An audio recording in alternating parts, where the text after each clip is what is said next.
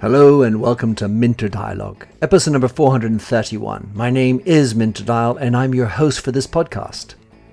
First, I'd like to give a shout out and thanks for putting up a 5-star review of the show to Skylar Monty on Apple Podcasts. So this week's interview is with Jody Cook. Jody's an entrepreneur and writer who's created and sold a successful agency and written a number of books, including Instagram Rules, Stop Acting Like You're Gonna Live Forever, and a collection of children's books under the title Clever Tykes. Most recently, Jody co-wrote with Daniel Priestley How to Raise Entrepreneurial Kids. In this conversation with Jody, we discuss the important topic of raising kids to be entrepreneurs, how to fix education, important principles for parents, and how to define success at all ages. You'll find the show notes on minterdial.com. Please do consider to drop in your rating and review. And don't forget to subscribe to catch all the future episodes. Now for the show with Jody. Jody Cook. Wow, great to have you on the show. You and I were introduced to one another through our mutual wonderful Sophie Devonshire. And of course, you co-wrote a book with another friend of mine, Daniel Priestley, How to Raise Entrepreneurial Kids. In your own words, Jody, how do you like to describe yourself? Wow, in many different ways, I guess. I think at the moment I'm very much in a transition phase because the social media agency that I had been building for the last 9 years was just acquired. So at the moment, I think I would still use the title entrepreneur because I don't think that once you sell your business, you stop being an entrepreneur. I guess we could use powerlifter because that's what I do as well. And then I guess writer is probably the one that's taking precedent at the moment. Yeah, it's always that funny thing of author, the title, author. When do you fully lean into it and feel it? So powerlifting, tell us about how you got into powerlifting. Well, I actually was a runner and I used to run half marathons and I used to really enjoy half marathons because I lived in Sheffield in the UK at the time. And that's one of the most hilly cities in the whole of the world.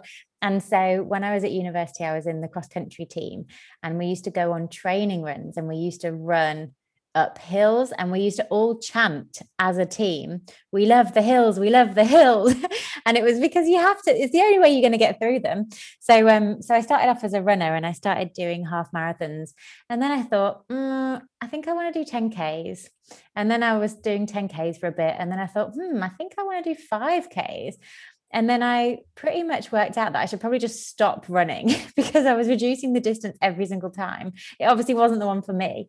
And during that time, that's when I started to do some kind of cross training. So go to the gym and pick up weights. And then I started seeing very strong ladies around me. And that's when I started to think, oh, maybe I could lift that. And I'd look at what people were doing and think, wow, I could never do that. And then eventually I got there. And then I joined a new gym and I met someone who competed in powerlifting. And that really opened my eyes to the world that was out there. And as I was still improving with those, in powerlifting, you have what are kind of called newbie gains, where when you first start, you just keep improving every single session and you're upping your numbers all the time. And it's brilliant for motivation. But as I was in that newbie gains phase, that's when I thought, yeah, I could definitely start competing now. And so that's when I started doing that, which was about 5 years ago now. Well, and then surely, as one does in sports, one hit plateaus. And then always right, and you come back and that's the game at some level. I suppose also knowing how to compete. You did it yesterday, or a few days ago. Can you do it again?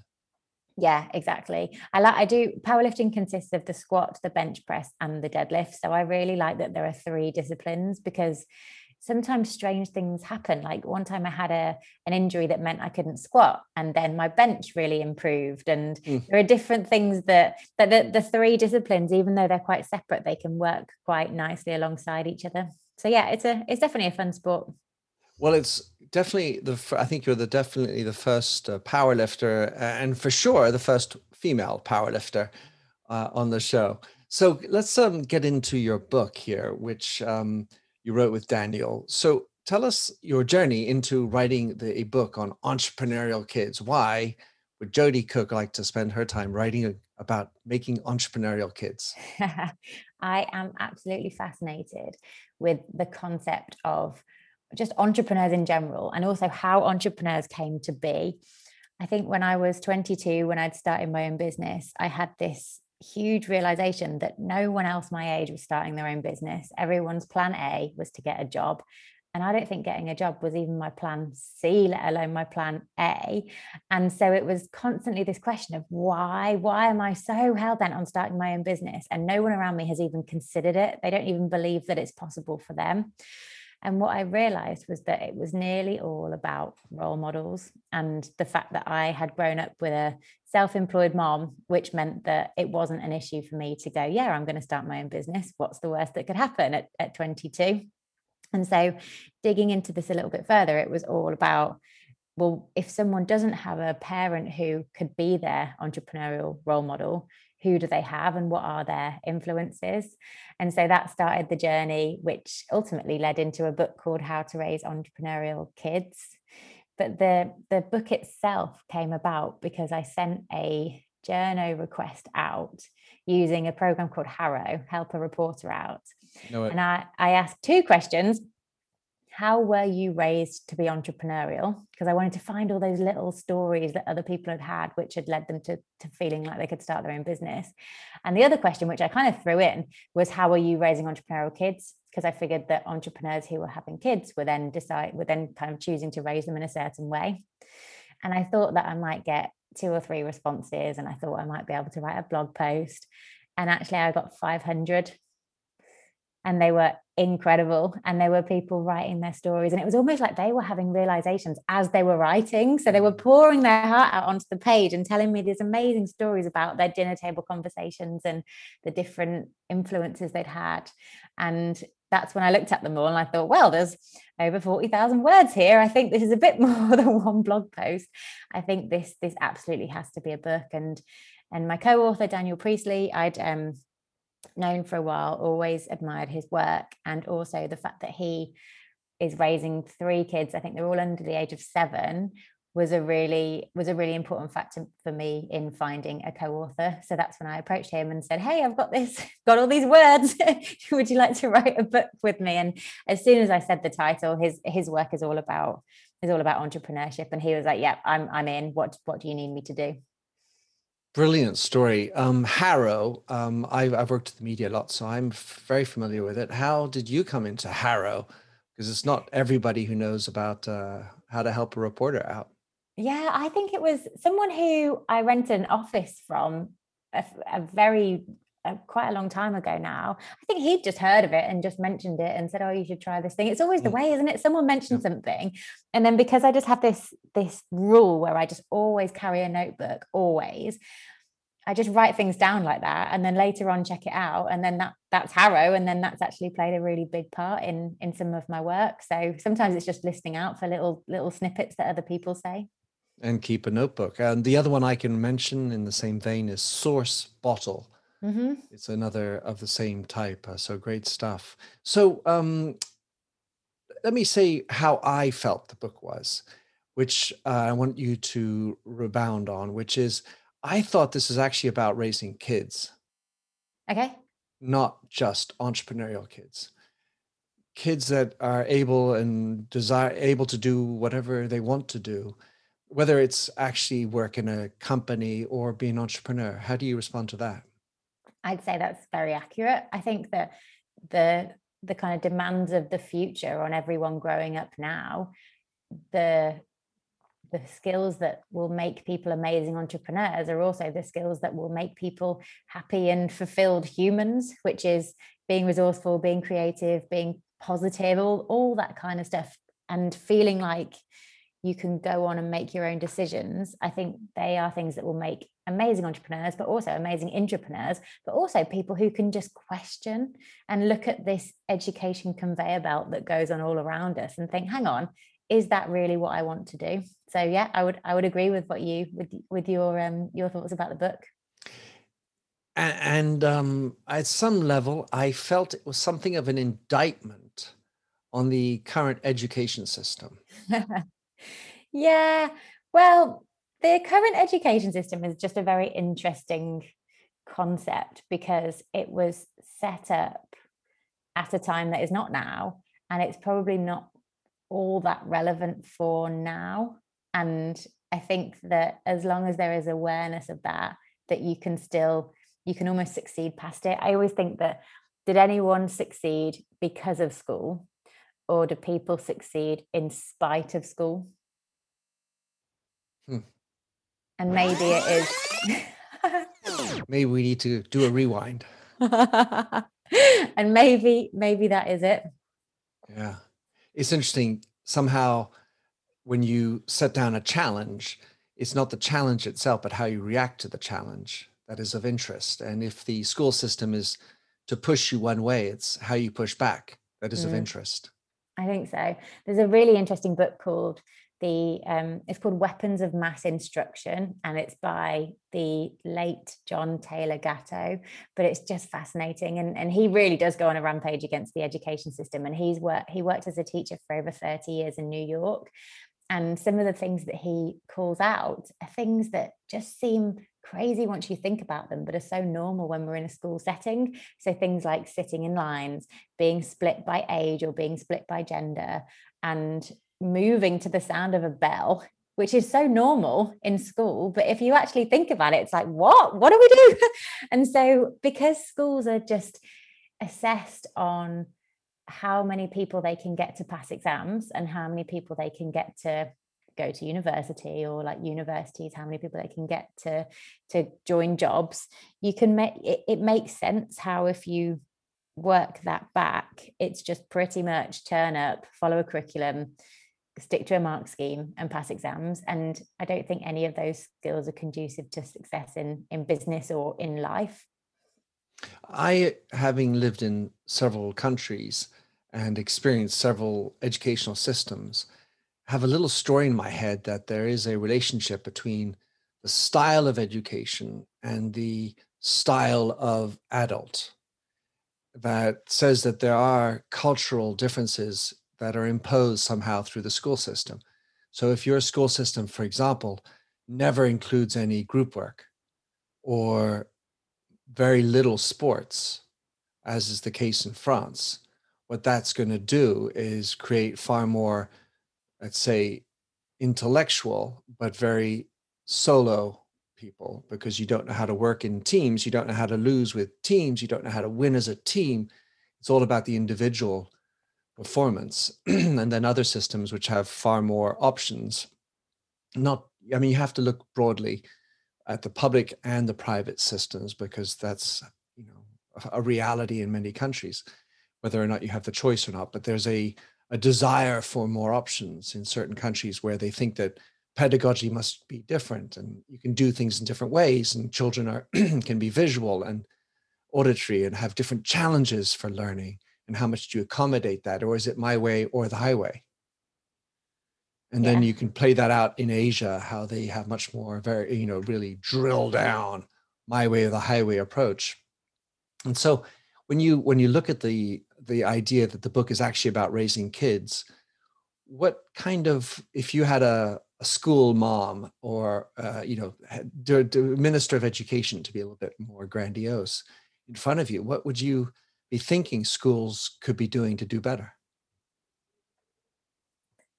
It's a great question. I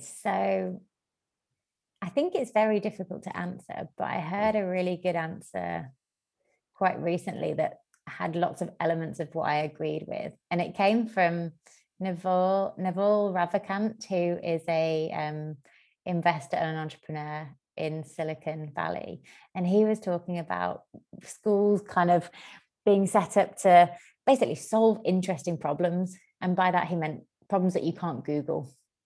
And to set people up in terms of creating good habits and how to break bad habits and how to have a conversation with someone, how to code something, or how to play, or how to follow your passions, or how to be a master at something. And I think mastery is something that I find super interesting, because it came out a lot in the examples of parents that we interviewed for the book. So this idea that once someone learns mastery and how to master anything, whether it's the violin or insects or or reading or anything. The point is that they can then apply that to lots of other things. So I like the idea of someone being able to develop mastery and not a bell going off and them having to change subject straight away, even if they're really interested in something, but just going down this rabbit hole and discovering more, and that leading on to just this fascination, and also the confidence that you can master one field and then you could apply it to other fields. So I think I don't think I know the exact formula for how schools, I guess, should be set up, but I definitely feel like it's not subject based. When, as parents will do, we see our children not paying attention, it basically every other article talks about attention spans coming down because of all these Instagram, YouTube type of children. To what extent do you believe that attention spans have, you as a young lady, come down versus, old farts like me? Absolutely loads. I think I can feel it even in myself. I'm trying a series of different experiments at the moment to work on my focus and my attention span, and making sure that I don't just completely lose it because of all the things that are available all around me. So I think at any given time, you've got notifications, you've got different things going off, not to mention, the door going, the telephone calling, the telephone ringing, someone trying to get your attention, not to mention, and then you've got the things that you actually do want to do. So we are definitely facing a war on attention.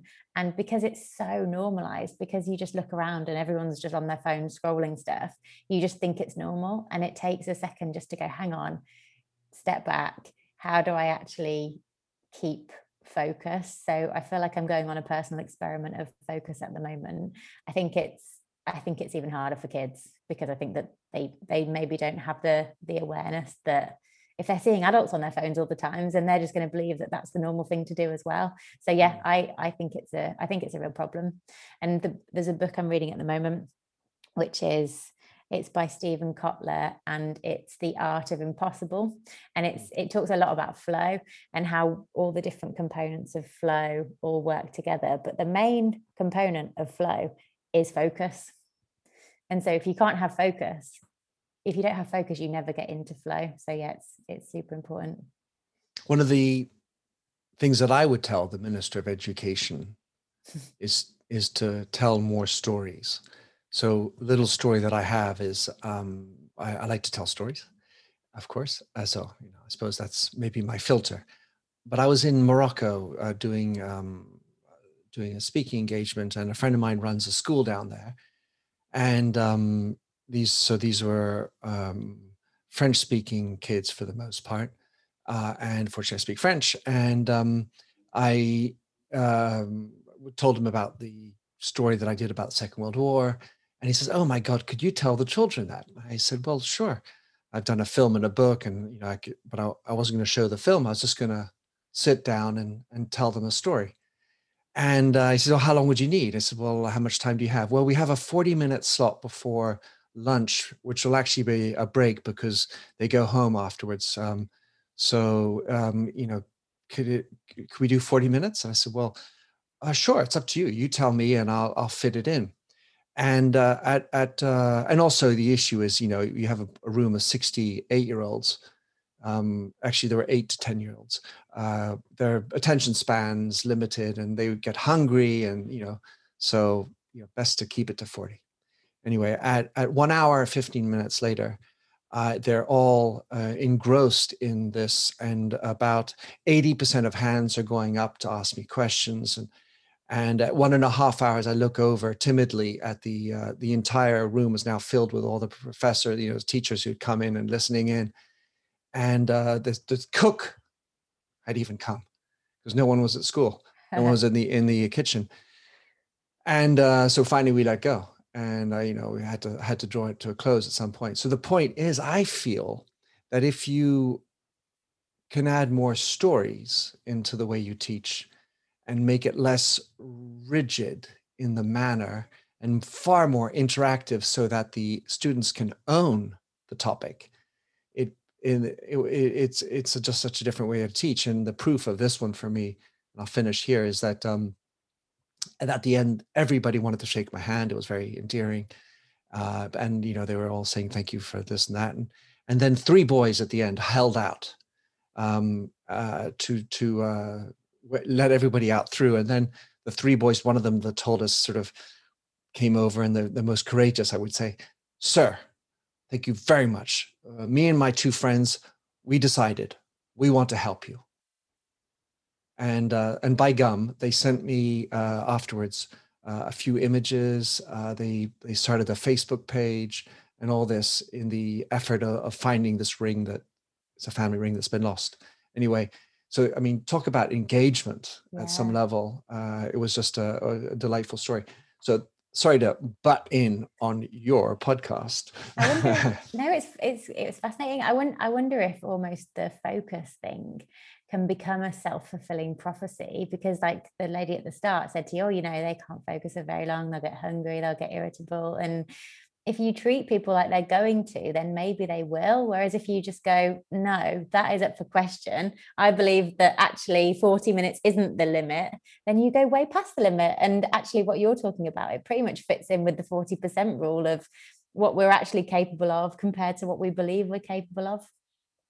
The world's best-known investor and Wall Street expert Warren Buffett once said, "Wall Street is the only place that people ride to in a Rolls-Royce to get advice from those who take the subway." Mr. Buffett's quote is remarkably accurate, but how many people would rather receive advice from him than someone simply guessing? Welcome to Buy, Hold, Sell, your single source for Wall Street knowledge and profitable guidance. Please join me, Todd Schoenberger, and fellow trader Tobin Smith, as well as host Veronica Dudo, for a podcast known to move the needle for investors. Tobin and I are seasoned Wall Street executives with deep investment experience, and we are prepared to share our advice to those who choose to listen. Download Buy, Hold, Sell today on the Evergreen Podcast Network or your favorite podcast channel. So you talk about mastery. I wonder in Jody's mind, of course, with Daniel in the background, what are the key principles, if you could summarize from your book, that parents should be digging in on in terms of figuring out how to help their kids? I mean, I wanted to preface by saying, my kids are now 22 and 24.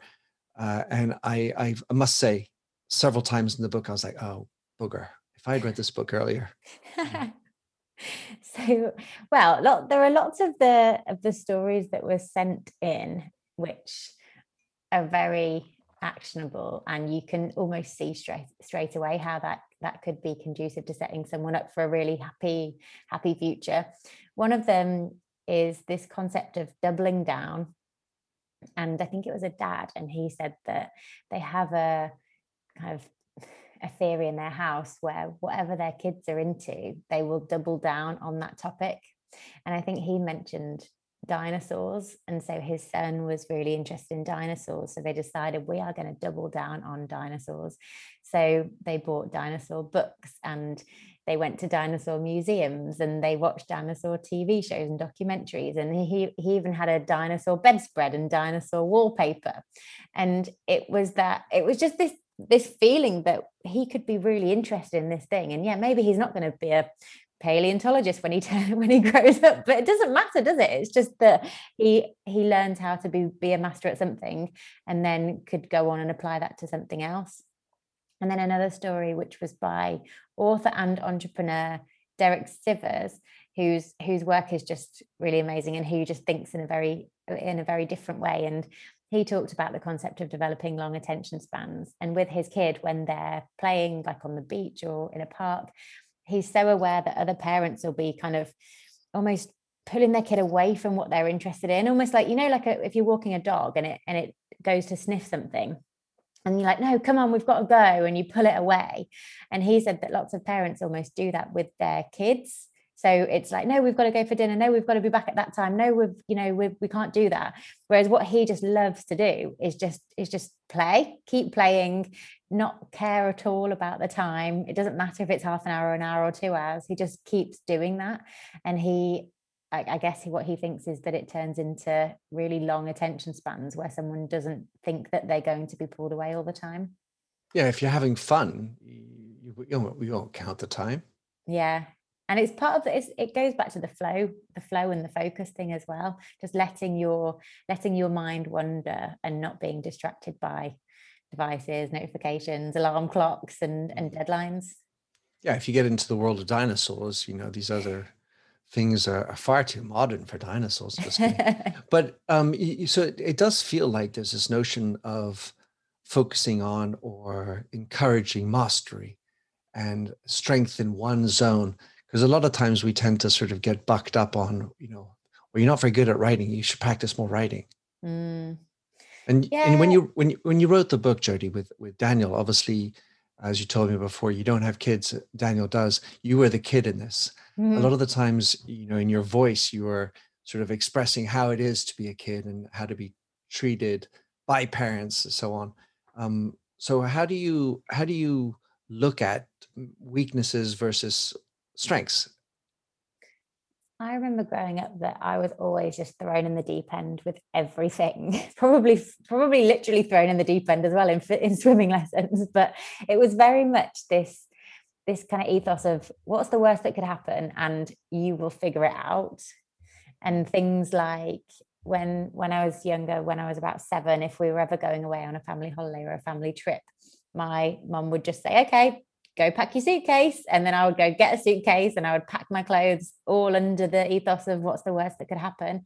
And the worst that happened is I picked some really silly outfits and I wasn't prepared for the rain or the snow or whatever else was going to happen. But really, does it actually matter? And it really doesn't. But just being thrown in the deep end and being trusted to do something like that, I feel like still benefits me now, because it's just all these different skills that you have. And another thing was, if it was ever time for a doctor's appointment or a dentist appointment, it would be up to me to call and book them. And that was from as soon as I could talk. I didn't realize that other kids my age weren't booking their own doctors and dentist appointment. It was just so normal to call up and say, yep, this is me, this is my NHS number, or whatever I said.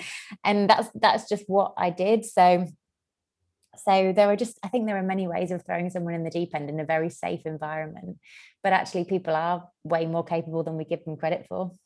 Yeah, well, I mean, I even say the same thing about adults. We have this tendency to give protocols and lists of things to do and checking in on them, as opposed to giving them the freedom, the autonomy, the agency to try things out and possibly fail and learn from it. It's always, there's efficiency and I'll tell you what to do and control and very much, get this exam right kind of feeling. Yeah. With my team at my social media agency, because at the point of acquisition, we were a team of 16. And I never, when I started out, wanted employees in the traditional sense of the word employees, because I never liked this idea of being a boss and having people that I told what to do.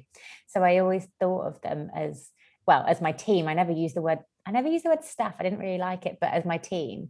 And also just as partners delivering the same vision, and we were all doing it on the same level.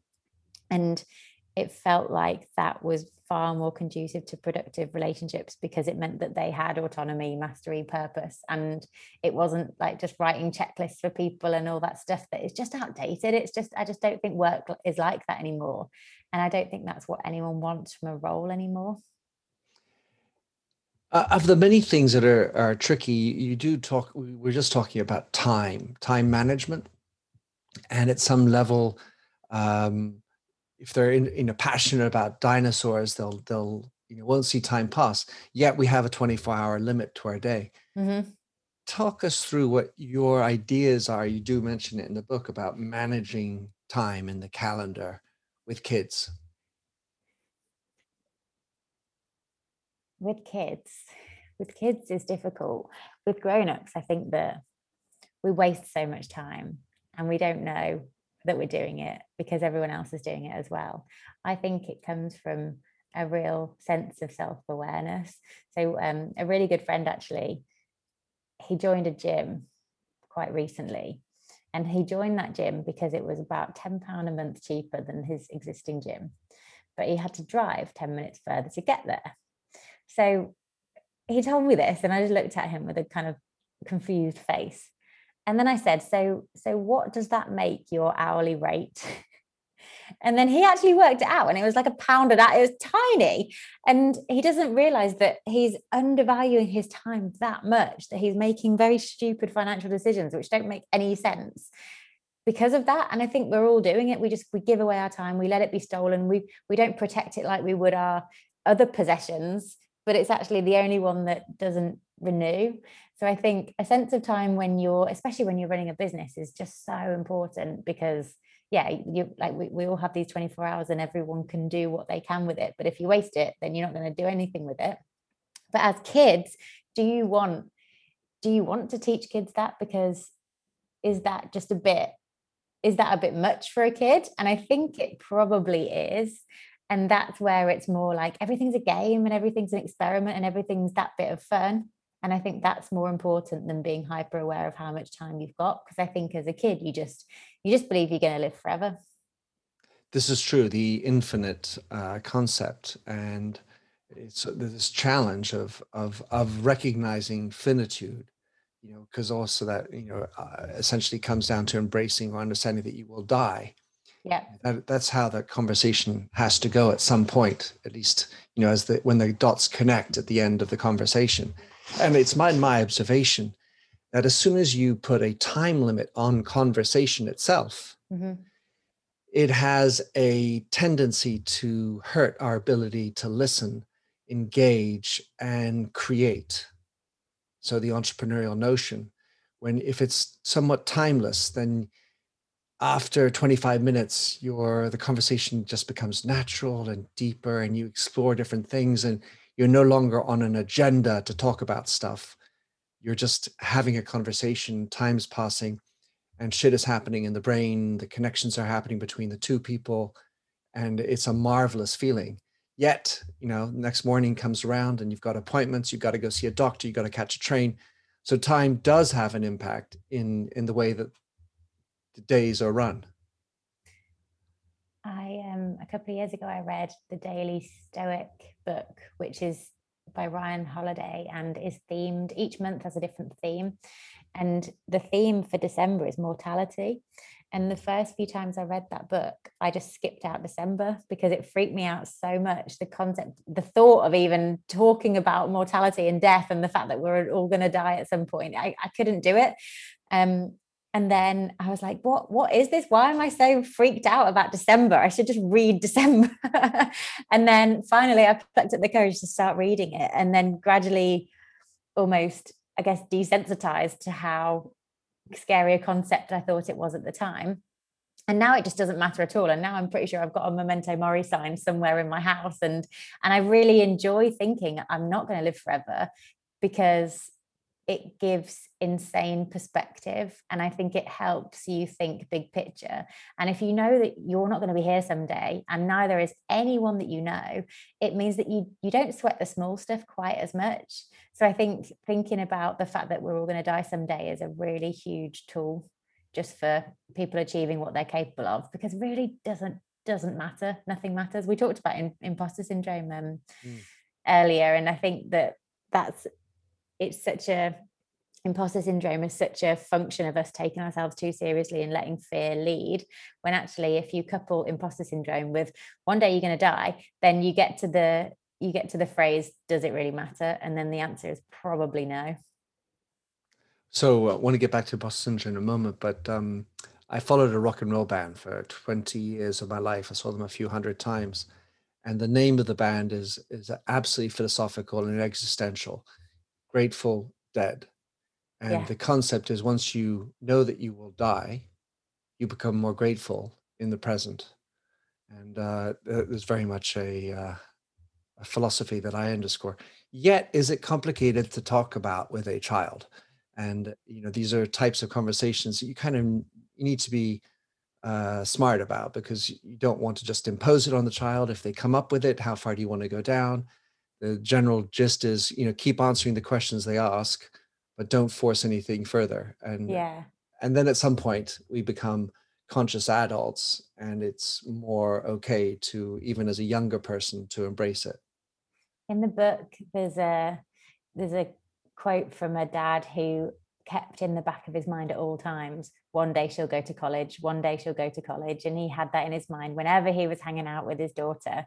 And he said that that made him feel very present, and he was able to focus and to be a good dad, in his words.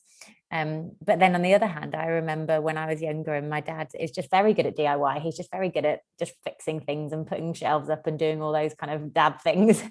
And sometimes he used to show me and my sister what to do. And sometimes he'd say, I think he'd kind of say it in a cheeky, chappy Essex type way. He'd say, oh, one day I'm not going to be around and you're going to need to know how to do this. And me and my sister would be like, no, Dad, don't say that. And it would be the most terrible thing that he could have ever said. And we were just, I think we probably cried quite a few times. So yeah, we just weren't ready for that at the time. So maybe taking those two examples together, it's if the parents can be aware of it, then amazing. But kids might just not be ready for it until, I don't know, until a certain, it will happen at a different stage for everyone. But me and my sister certainly weren't, until I just read the Daily Stoic December chapter even a few years ago. That's fun. Yeah, I mean, you need to be aware of when the children's ready. You can't impose it on your agenda, your calendar. There needs to be that to and fro.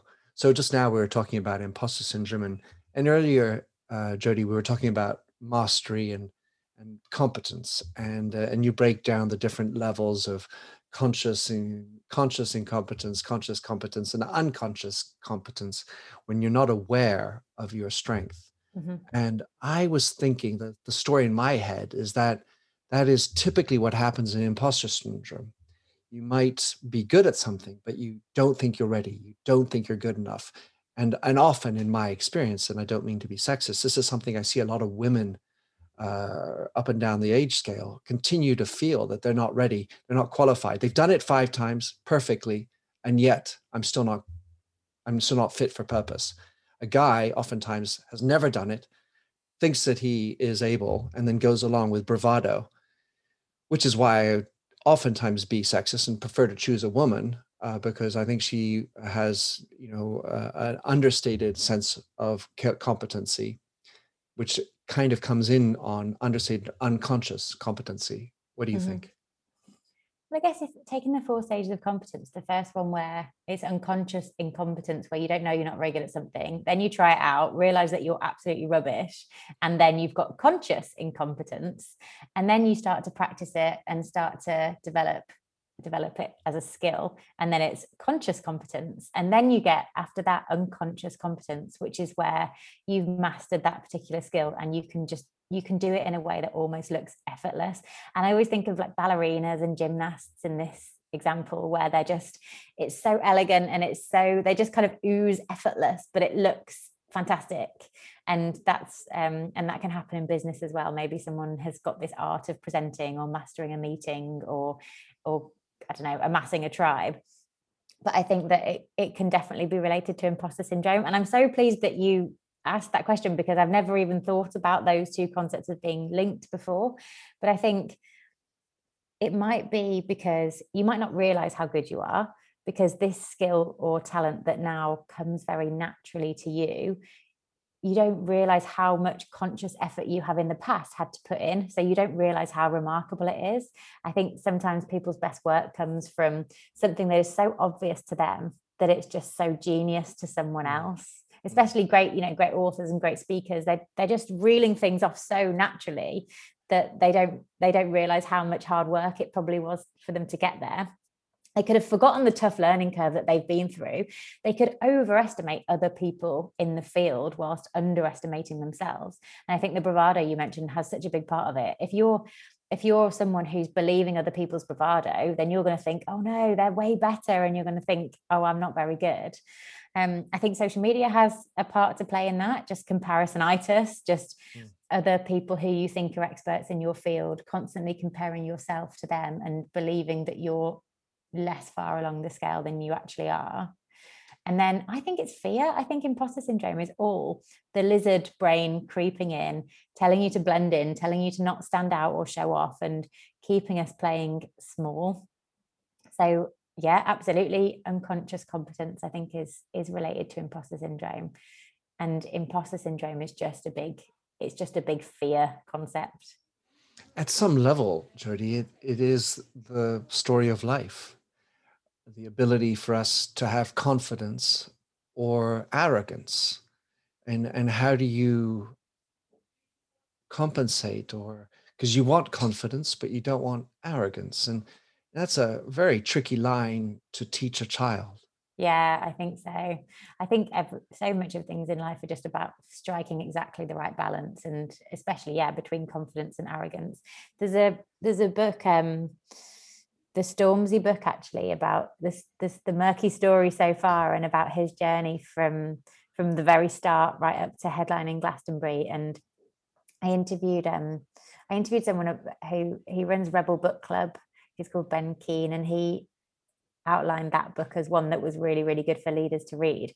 And part of the beauty of that book is this kind of, his team have really found that balance between being insanely humble, but also being so sure that they're onto something and really motivated to drive forward with it because they believe it's brilliant. And how do you strike that balance of humility plus progress? And I think that book's a really good example of a team who've done that really well.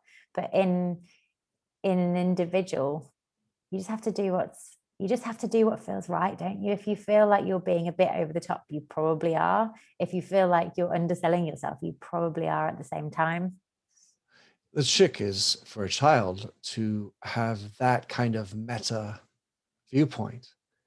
Hey, my dad or my mom told me I'm really good at this. Mastery, dinosaurs. Yeah, but do you know what a blah blah blah blah blah blah itis is or whatever? And no, or you bluster and then you make a fool of yourself. And how do you reel it in, even though you have this passion and some kind of mastery that your parent has told you?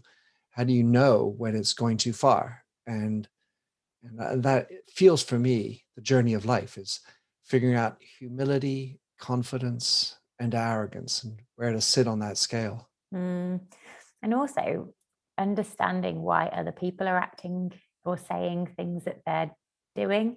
Because I feel like when I was in, say, year 5 or year 6, so 10 or 11, I wouldn't have necessarily realized that the kind of playground bullies were just insecure, or they were scared of something else, or there was something going on there that wasn't just that they were mean and I was beneath them. But at the time I would have had no idea. I would have just been like, oh, sure, Jordan's a bully, and that's all you think. But once you know, like, actually Jordan's not very happy, and Jordan just needs love, and Jordan just needs to, maybe he's looking for a friend, you just would act completely different. So then if Jordan, I don't know, I've just got him in my head as being this playground bully. But if I'd have realized that when he was saying, well, you don't know anything about dinosaurs, that he was actually feeling insecure because he didn't know about anything about dinosaurs, maybe we could have started a dinosaur club together. And that would be really useful information for kids to have. Yeah, you're talking a lot about also the idea of empathy and learning languages and traveling and meeting other people. And as soon as you realize that you're not the only perspective, yours is not the only one in the world, that others have theirs and their issues, it certainly can help. Jody, it's been a lot of fun having you on. Thank you. So, Jody, how can people track you down, get your book, follow you, whatever you prefer?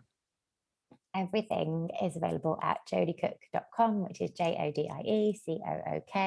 I blog every couple of days, and you'd be very welcome to join me there. But just drop me a message. I just really enjoy hearing from interesting people about whatever has resonated with them. So I'd be very happy to hear from anyone listening. And what's the best way to drop you a message? Through my site, through jodiecook.com, on the contact page, and just say hi. Brilliant. Jody, thank you. Thank you so much. Thanks for having listened to this recording of the Minter Dialogue Show. You'll find the show notes and other blog posts on minterdial.com. If you enjoyed the show, please head over to iTunes to give a rating and review. And to finish, here's a song I wrote with Stephanie Singer, A Convinced Man.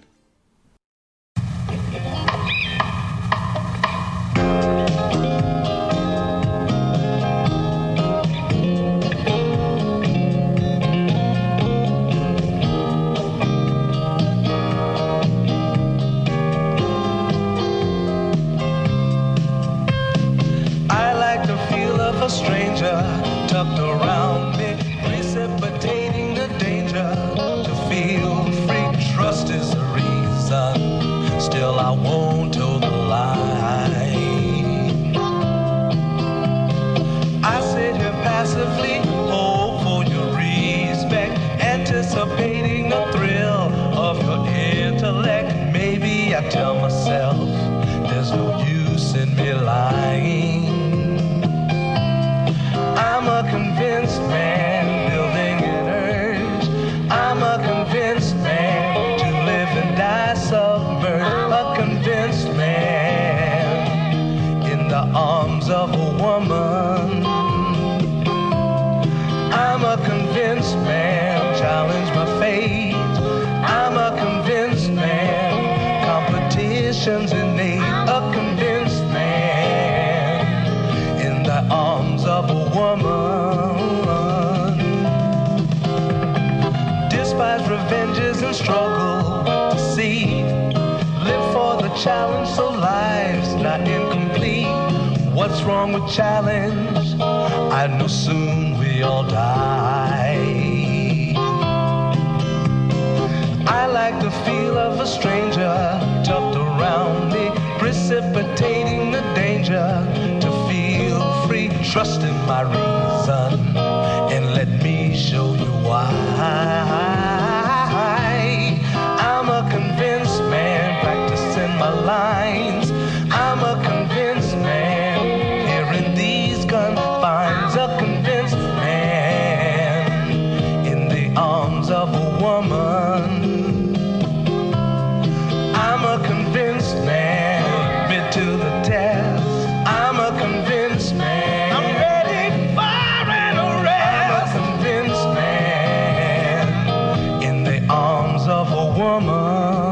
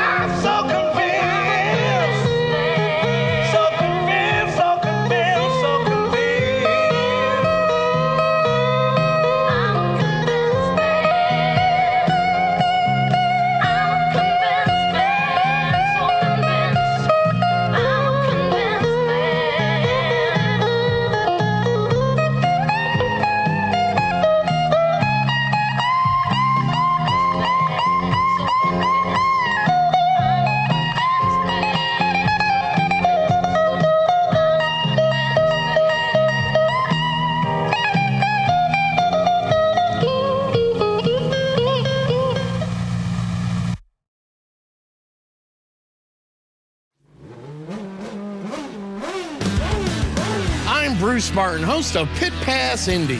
Each week, I go behind the scenes of the NTT IndyCar Series and introduce our listeners to the biggest stars of IndyCar, which features the Indianapolis 500 as its cornerstone event. The men and women that compete in IndyCar may be the bravest athletes in all of sport, as danger lurks around every corner. They are able to look danger in the eye without flinching. That is why the NTT IndyCar Series features the best racing on the planet. Join me every week as we talk to the stars of IndyCar, including the legends of the Indianapolis 500 on Pit Pass Indy from Evergreen Podcast.